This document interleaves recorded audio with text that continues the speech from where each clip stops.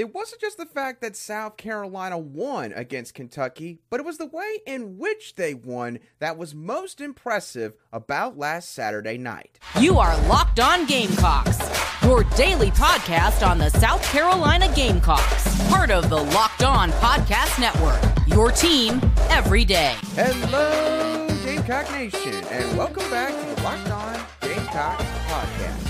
I'm Andrew Lyon, the host of this podcast and a staff writer for Gamecocks Digest over on SI.com. Thank y'all so much for making the Locked On Gamecocks podcast your first listen or watch for your team here today. We are free and available both on YouTube and wherever you get your audio podcasts daily. Today's show is brought to you by FanDuel Sportsbook. Make every moment more right now as new customers can get $150 in bonus bets with any winning $5 money line bet. That's $150 if your team wins. Visit FanDuel.com/lockedon to get started. The South Carolina Gamecocks defeated the Kentucky Wildcats this past Saturday night, which means that South Carolina is now 5-6 on the year. Yes, bowl eligibility hopes are still alive and well here in Columbia. And of course, it is now officially Rivalry Week, the best time of the year in all of sports, in my opinion, with everything that's going on this week. We're going to dive into a lot of different topics on today's show, but we're going to start off with the win itself against the Kentucky Wildcats, because while obviously it was impressive that South Carolina, in facing all of these, odds and facing the implications of this game, it was impressive that they won in the first place. But it's even more impressive the fact that they won it in a way that they haven't done so really all season long. Because South Carolina won ugly. We can be fair and honest about this game. This was a very ugly game to watch at times for both of these football teams. And for South Carolina, that goes against the norm of what we have seen from this team up to this point in the season when they have played in Williams-Brice. Because in every other game that South Carolina had played, South Carolina had scored 31 or more offensive points. That includes games against Mississippi State, Florida, and Jacksonville State, along with Furman and Vanderbilt.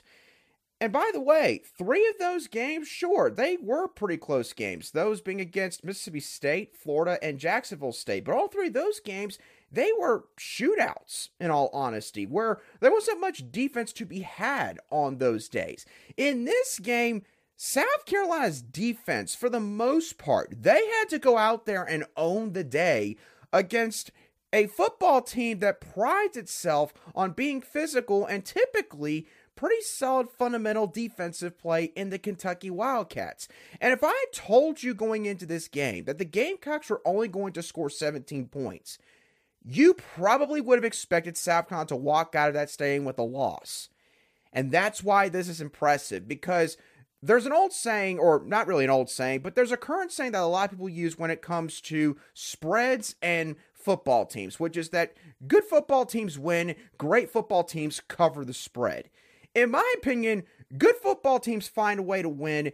Great football teams find a way to win in a variety of different ways. Now, that's not to say that South Carolina is a great football team nonetheless, but they continue to find ways to get it done when it has mattered the most here in the month of November. And let's be honest, a couple weeks ago, they probably don't win this game. Schematically speaking, this defensive coaching staff had yet to fully embrace this 3-3-5 defense that we have now seen for the majority of the last 2 games against the Vanderbilt Commodores and the Kentucky Wildcats. And I think that you really don't need to know X's and O's to see that there has been some massive improvements, some massive strides that have taken place for certain players in this new 3-3-5 look that the Gamecocks have been using to a much higher degree over the past couple of games. The other thing is, a few weeks ago, this team did not have a whole lot of momentum behind them. As a matter of fact, I guess you could say it was momentum, but it was a bunch of negative momentum. A lot of fans, obviously, for good reason, being very upset about the product on the football field. The Gamecocks were losers of 4 straight games heading into the month of November. And there is such a thing as, almost forgetting how to win football games. When you go through a elongated stretch where you can't even find a way to get a W on your schedule, then that starts to wear on you mentally. And it can absolutely change the entire psyche, not just of a particular player, but maybe a whole positional unit, the entire team, and who knows, maybe even the coaching staff. They can maybe get to a point where they start to second guess, am I making all the right calls at the right time? Am I pushing all the right buttons? It really can wear down an entire program or franchise when you go through that kind of stretch. But when you get a couple wins strung together against, yes, lesser teams in Jacksonville State and Vanderbilt, when you finally tweak some things on a side of the ball that a couple months ago was not playing good at all, really, in any facet, that is how you win this kind of game. It's how you manage to pull off an ugly win against the Kentucky Wildcats. Something that, again, probably a month or two ago, you would not have been able to do that. And I say all that to say that this speaks to the culture that Shane Beamer has put into this program. And I know that this season in particular, because the football team has gone through more struggles than maybe some of us had anticipated them going through, a lot of people are now starting to poke at, the whole love aspect of Shane Beamer's culture and, above all else and everything. And it's very easy to do that, again, when the team is losing. So, when the team wins a game like this, you got to credit the culture that Shane Beamer's put in there. Right? Because guess what? There's another team out west right now who was a darling of the sport at the beginning of the season, and now their entire season has gone completely off the rails despite all the supposed talent that they had acquired in the transfer portal. And I'm, of course, talking about the Colorado Buffaloes. And you look at that coach that's leading that program, and he says culture doesn't really matter to him. It's easy to say that when things are going good, but guess what? When things are going bad, you got to have something to fall back on. You can't just look at talent and hope that the talent is going to get you over the hump. Sometimes you need something a little bit stronger and deeper than that. And Shane Beamer's got that here. And that's why this team has continued to fight, and it's why this team, going into rivalry week against the Clemson Tigers, who we're going to talk about again later in the show, still have a shot to make a bowl game purely based off of wins. A month ago, most people would not have guessed that they would have been in that position, but they are. So that speaks to what Shane Beamer has really instilled here in terms of his foundation of this program, and it's also a credit to the players for not giving up, and some of these coaches on this staff for finally making some long-awaited adjustments that, if we're being, again, truthful here, probably should have been made way further back in the season. But there's only so much you could say at this point. All you could do is focus on the now and the future. So, really good win here for South Carolina for very obvious reasons. But Shane Beamer, in his post-game press conference, when he was asked about the environment, he gave a ton of credit to the fans that were there at that game and said that it was quite loud and probably one of the loudest environments that he's been in at Williams-Brice Stadium since he came to Columbia back in the 2020 offseason. But he did have something to say about the student section in particular. And I gotta say, I agree with his sentiments. We're going to break down those comments and discuss it in further detail in just a couple moments right here on Locked On Gamecocks. Today's show is brought to you by listening.com. Now, for any of you college kids that are listening or watching this show right now, first of all, thank you for doing so. And second of all, I know that final exams are coming up very, very soon. And so some of you might be stressing out about how you're going to go back and look over all the chapters and notes and everything that you have in each of your classes in order to get adequately prepared for each of those final exams. And I've got the solution for you. There's this incredible app called listening.com, which can take any academic paper, PDF document, or class material and turn it into an audiobook. It can read math equations, technical words, and also complicated documents. It knows to skip all the citations, all those footnotes and references that you don't need to look at. And it lets you jump straight to the chapter or section that you want to listen to. It even has a one-click note-taking button where it automatically puts the last 10 seconds into a notepad, so you don't have to type notes while you're listening. And best of all, if you use the link listening.com/lockedon, you'll be able to get your first 3 weeks for free. So go ahead and give it a try. Usually it's 2 weeks free, but you get an extra free week when you go to listening.com/lockedon. Welcome back to today's edition of the Locked On Gamecocks podcast, where we cover your team every single day. And as always, a big thank you to each and every one of you everydayers who make the Locked On Gamecocks podcast your daily watch on YouTube or your daily listen wherever you get your audio podcasts daily. Now, Shane Beamer was obviously in a pretty good mood after the football game this past Saturday night, as obviously Carolina defeated the Kentucky Wildcats 17-14.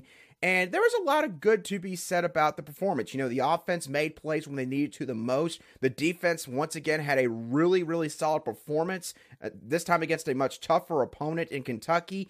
And special teams also played a pretty big role in this game as well. But there was one thing that Shane Beamer did nitpick when he was answering questions from the media after the game. And what he nitpicked was the amount of empty seats there were in the student section in particular, which is known as the cockpit for South Carolina at Williams-Brice Stadium. So what I'm going to do real quick is I'm going to play a video clip / soundbite of Shane Beamer's comments regarding sort of the environment and him talking about the student section, and then we're going to come back and we're going to discuss it a little bit further. So here's what Shane Beamer had to say about the student section.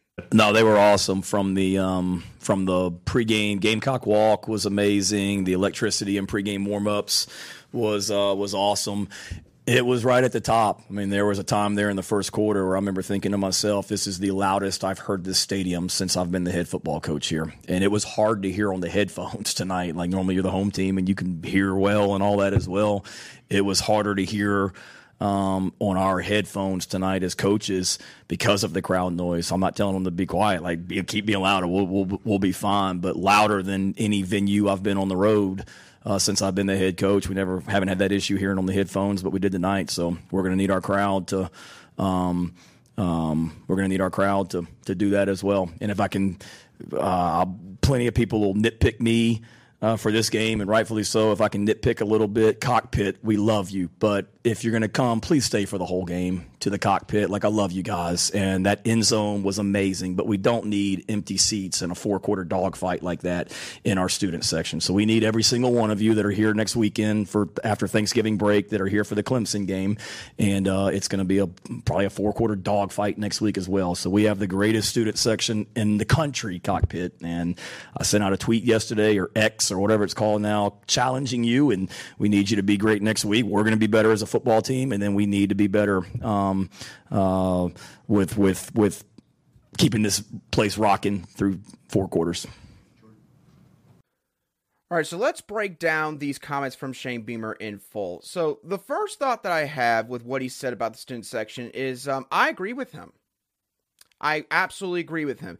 There is no excuse for there to be that many empty seats in that section of the stadium going to the 4th quarter against an SEC opponent, a decent SEC opponent at that, in a game where you're trying to keep your bowl eligibility hopes alive. The team has won a couple of games in a row. There was a lot riding on this football game, and it was also a night game. And yet, there was a bunch of areas in that student section that were just smack empty. And I'm speaking as a person that was in those shoes just a couple of years ago. And I know that we probably had a few games where, other fans in the stadium called us out and said that, we did not do our part in really staying for the entire football game.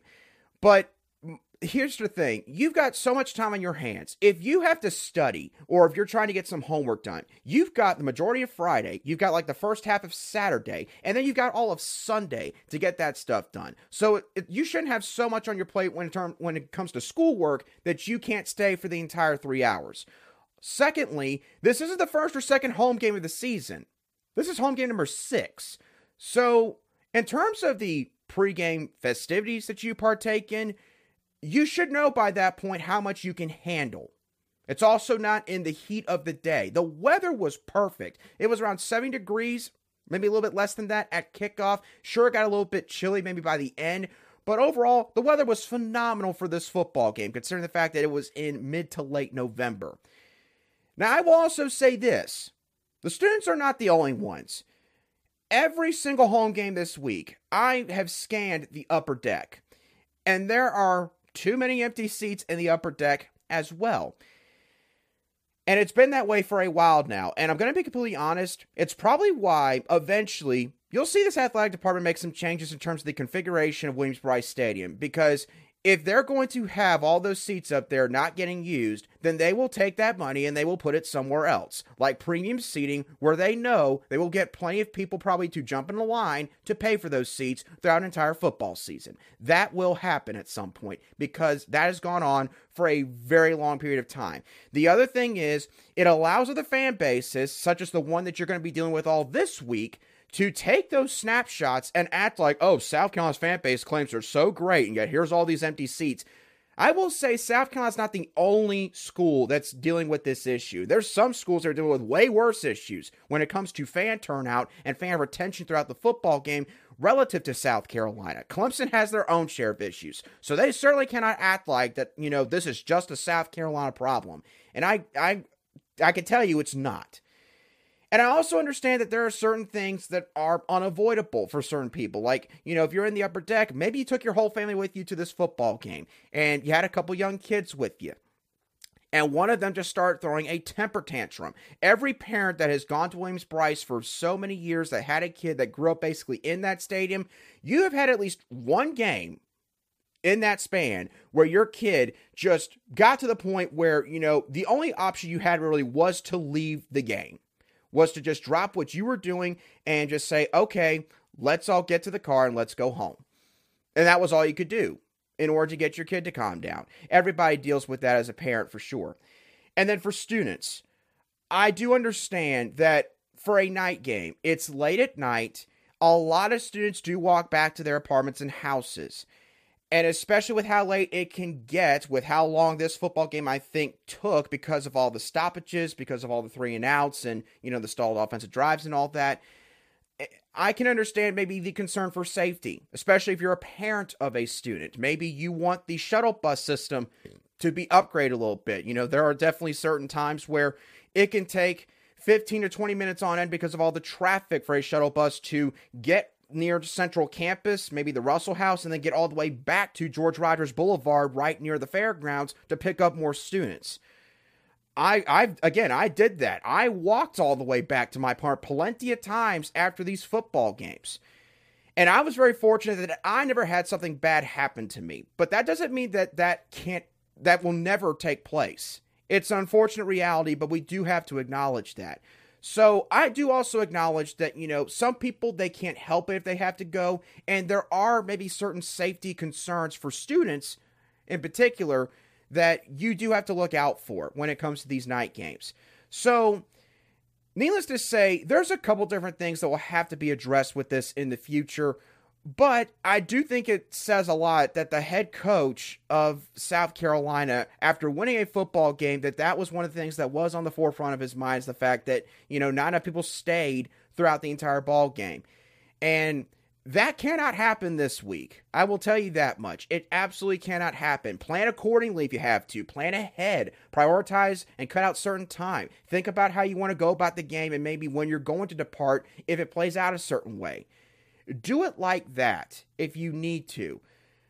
But against Clemson, y'all, I promise you, those Tiger fans will take advantage of every empty seat that you leave up there in that upper deck. And they maybe will even do so in the student section, at least maybe that corner part of the student section, if you let them. So Shane is right overall. That cannot happen again. And I do also acknowledge that, there are certain things that do need to be looked at. Maybe some things need to be altered. But that does have to improve. You can't just go into the stadium, stay for one half, and it's like a one-score game. The team is winning, and then you leave. I understand, again, special circumstances at times. But this one, no. I just cannot believe, again, that there were that many empty seats. So, needless to say, you just got to do better. You got to be better at this point in the year with these kind of games that the Gamecocks are playing at home. So, we talked about the Kentucky game, and now it's time for us to move on to rivalry week, as the Gamecocks are set to take on that team from the upstate in just a few days. So when looking at this team from just a surface level standpoint, what do you need to know about the Clemson Tigers, both offensively and defensively? We'll touch on that in just a couple moments right here on Locked On Gamecocks. Today's show is brought to you by FanDuel. Score early this NFL season with FanDuel, America's #1 sportsbook. Because right now, new customers can get $150 in bonus bets with any winning $5 money line bet. Again, that's $150 if your bet hits.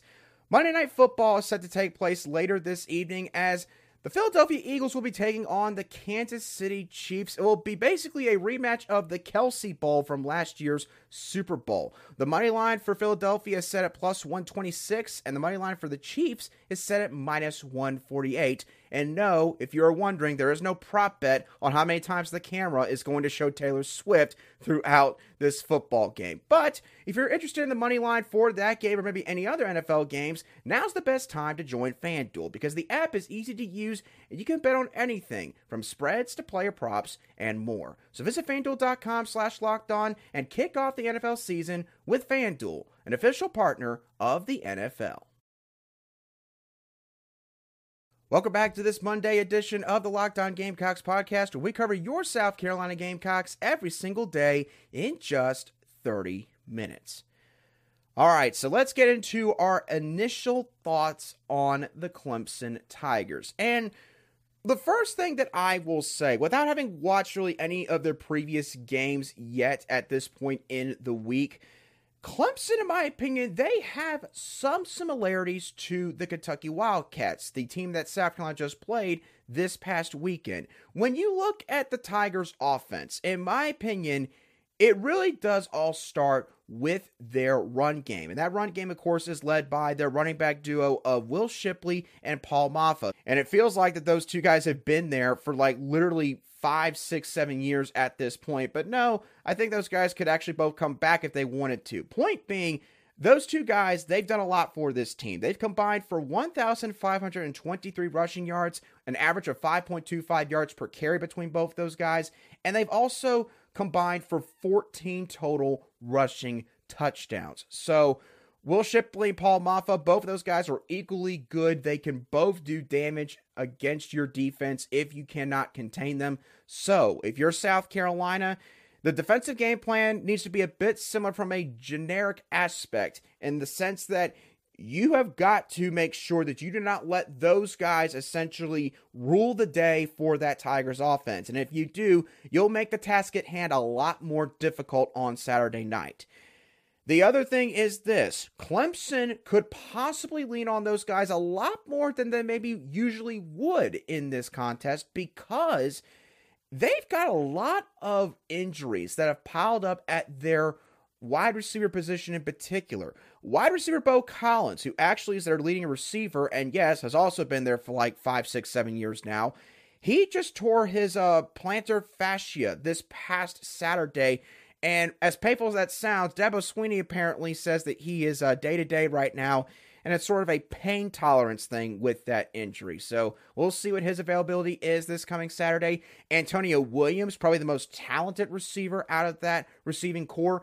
He has been out for quite a while. I don't think he played this past Saturday against North Carolina. So you have to wonder if he might come back this week, maybe just to serve as at least a decoy for Clemson. Who knows what that's going to look like as this week progresses. Adam Randall, one of their, highly touted younger freshmen, maybe redshirt freshman at this point in this receiving core. He's been playing with a broken hand for the past few weeks. So he's been playing through injury. And then apparently Troy Stellato, who has dealt with multiple lower body injuries up to this point in his football career, he apparently has finally gotten healthy enough to actually play consistently. But some people have been saying that he also has been playing basically banged up, kind of like a similar situation to Xavier Legette, fighting through injury for these past few games. So Clemson certainly has a bunch of decent weapons at that receiver spot, but A bunch of those guys either have been playing through injury or have been out due to injury for the past few weeks or so. And then switching over to Clemson's defense. Their defense, as usual, is pretty doggone stout. That's no different from what we've seen from this Tigers team from the past several years now. They are 26th in third down defense. They are 5th in the country in first down defense. And they've only allowed their opponents to enter the red zone on 26 occasions. That is the 6th best mark, or tied for the 6th best mark in all of college football. So, it is hard to extend drives against this defense. It is hard to really get things going against this defense. And even when you do get into the red zone, it is hard to score against this defense. But this defense does have one weakness that I do think South Carolina can take advantage of potentially this coming Saturday. And that is the fact that their pass rush as a whole really is not all that great. Now, if you look at their team's sack numbers, I believe the Tigers have somewhere around 26 to 28 sacks. That's a pretty decent number considering, again, how football in general is played now at this point in the year. But it's not a good sign, in my opinion, if your best pass rusher, both statistically and analytically speaking, is linebacker Jeremiah Trotter Jr. Jeremiah has totaled 5.5 sacks to this point in the year, but again, the fact that he is a second-level defender, typically in this defense, tells me that basically defensive coordinator Wes Goodwin, he is scheming up ways to get Jeremiah a free shot at the opposing quarterback, and that is what has led to his sack total at this point in the year. And don't get me wrong, Trotter is a very good player. He is going to play at the next level, no question about that. But again, you never want to see that from your defense, especially if your defense is not like a traditional 3-4 defense like Clemson's. Clemson's best pass rusher as a whole is probably defensive lineman Xavier Thomas, who, yes, has also seemingly been there for like 6 to 9 years at this point. And he, I think, has 2 total sacks at this point in the year. So Xavier Thomas might be getting pressure, but he's not getting home very often. And we have to keep in mind, Clemson plays in the ACC, and sure, the ACC might not be as bad as it was maybe about 5, 6, 7 years ago, but still, the talent disparity between the SEC and the ACC is pretty doggone wide. So Clemson, for as much as the numbers say that they are an elite defense, still, this defense still has issues getting to the quarterback, and that never used to be an issue under Brent Venables, but they have had a noticeable drop-off in that area since Wes Goodwin took over as their defensive coordinator. So, this Clemson Tigers football team, let's not get it twisted. You know, sure, it's a rivalry game, and I know that this is a week where you want to hurl nothing but insults at the opposing fan base, at the opposing team, but we do have to be honest and say that, you know, Clemson still has some really good players on both sides of the ball. But is this team, you know, unbeatable? No, it's not. South Carolina can absolutely win this football game. And there are definitely some weaknesses that, in my opinion, can be exploited on both sides here for Clemson. You know, can Cade Klubnik, if he has to, carry the day for them offensively?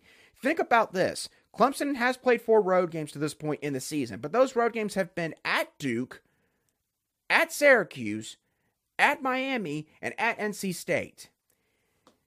The only somewhat respectable, consistent home field that they've had to play at this year has been NC State's. And NC State's home field environment comes nowhere near close to South Carolina's at Williams-Brice Stadium. It just doesn't. It is different. Let's not even talk about Miami and Syracuse and all, because it's just not worth discussing those, right? And in my opinion, that will make a difference in this game. And when you look at Cade Klubnik's numbers at home games versus away games, Cade Klubnik does not play as well on the road. He barely completes 61% of his passes, and I believe he has 4 touchdowns passing and 3 interceptions. Or maybe 5 passing touchdowns and 4 interceptions. Point being, he doesn't light things up when he's not playing in front of his own home crowd. So, this is absolutely a winnable game for South Carolina. But, again, the formula might have to remain the same as it was against Kentucky. This might end up being another slugfest. It might end up being another rock fight where the defense, you're going to have to step up in certain areas, especially when it comes to defending the run, to give yourself a chance. Offensively, you're going to earn your points in this game. You're not going to score 30 plus. If you do, I would say that it's a good night for South Carolina, but I'm not going to outright expect that in this matchup. This might be a game where it's like, hey, you're going to get to Clemson's side of the field a few times, and when you do, you need to take advantage of it, and you got to get something out of it.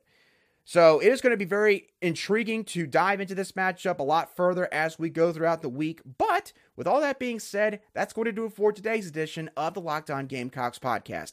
I hope that y'all thoroughly enjoyed today's show as always. What are y'all's thoughts on how South Carolina won this game against Kentucky and what it speaks to about the culture that Shane Beamer has instilled in this program? What are your thoughts on what Shane Beamer said about some of the empty seats in the student section and maybe some of the empty seats that this stadium has had in some of its home games this season? And lastly, what are your initial thoughts on that team from the upstate? Let me know your thoughts down below in the comments section if you watch today's show on YouTube, or shoot me a direct message on Twitter, or X I should say, at @A_SC if you listen to today's show on an audio podcast app. Once again, thank y'all so much for tuning in. Have a great rest of your Monday and a fantastic start to the work week. I'll be sure to catch y'all on the next show of the Locked On Gamecocks podcast.